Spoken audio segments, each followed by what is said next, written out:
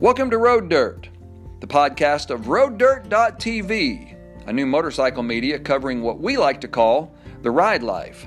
I'm Rob Brooks, your host. Thanks for tuning in. This week we're continuing a series on running track days, based on a series of articles I wrote a few years ago for our friends at Born to Ride Motorcycle Media. This one is called Above the Ton. Sport bikes are exhilarating to ride. With their cornering abilities, lean angle capability, instantly available raw power, head-snapping acceleration, and of course, those high speeds.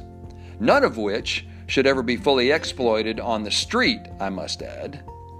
Now, admittedly, I've gone a little faster than the law would allow with my bikes a few times, but I have never hit the ton, which is to say run over 100 miles an hour, out on public roads. Those speeds are better and legally experienced at a track day.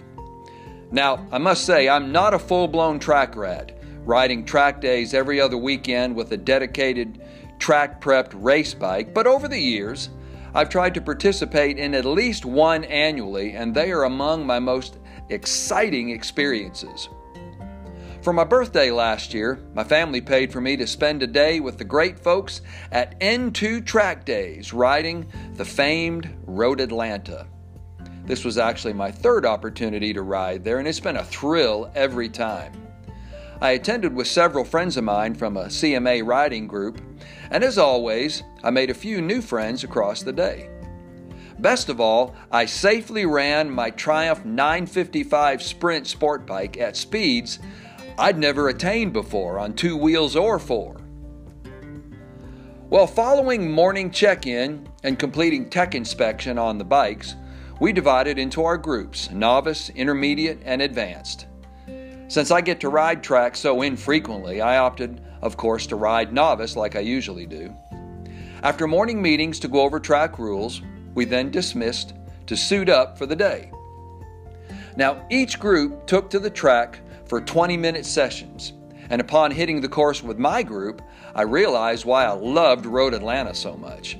Dramatic elevation changes, fast sweepers, tight corners, those famed S's, and three straights, the pinnacle being what's called the back straight from turn 7 to turns 10A and 10P, just shy of a mile in length.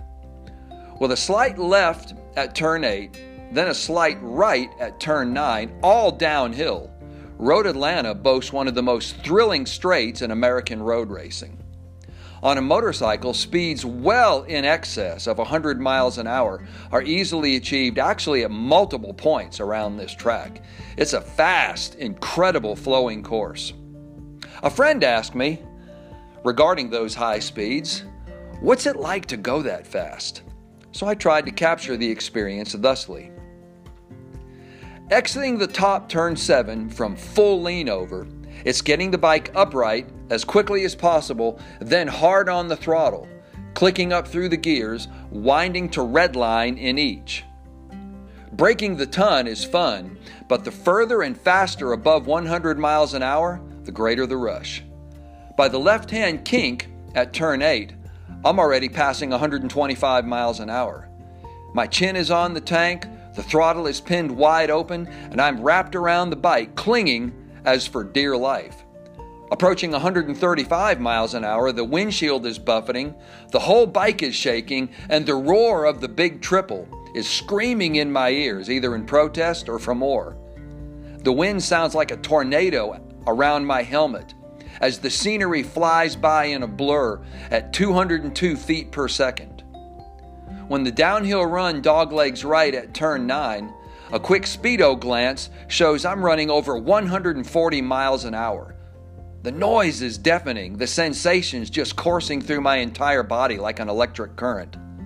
Then suddenly it's off the throttle, beginning to squeeze hard on the front binders and downshifting as I enter the braking zone. Time to set up for 10A and 10B. The rest of this course is fantastic, but all I want to do is get back around to that long downhill stretch again. Running at those speeds, and faster I'm sure, on a motorcycle is turbulent, is explosive, is, well, violent. And yet I can't get enough of it. I replay that day over and over in my mind, reliving every corner, every curve, and every straight. I eagerly anticipate the next time I'll be able to spend a day riding a sport bike where it's most at home, on a racetrack.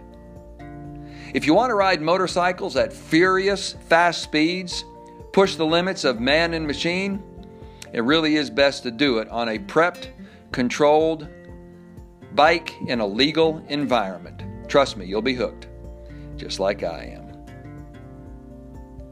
Well, thanks for tuning in, and I hope you enjoyed our podcast today on Road Dirt. I'm Rob Brooks, your host.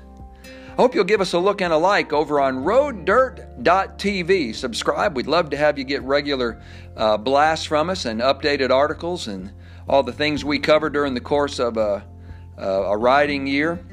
But until next week, this is Rob Brooks signing off, telling you to ride life. Have a great week.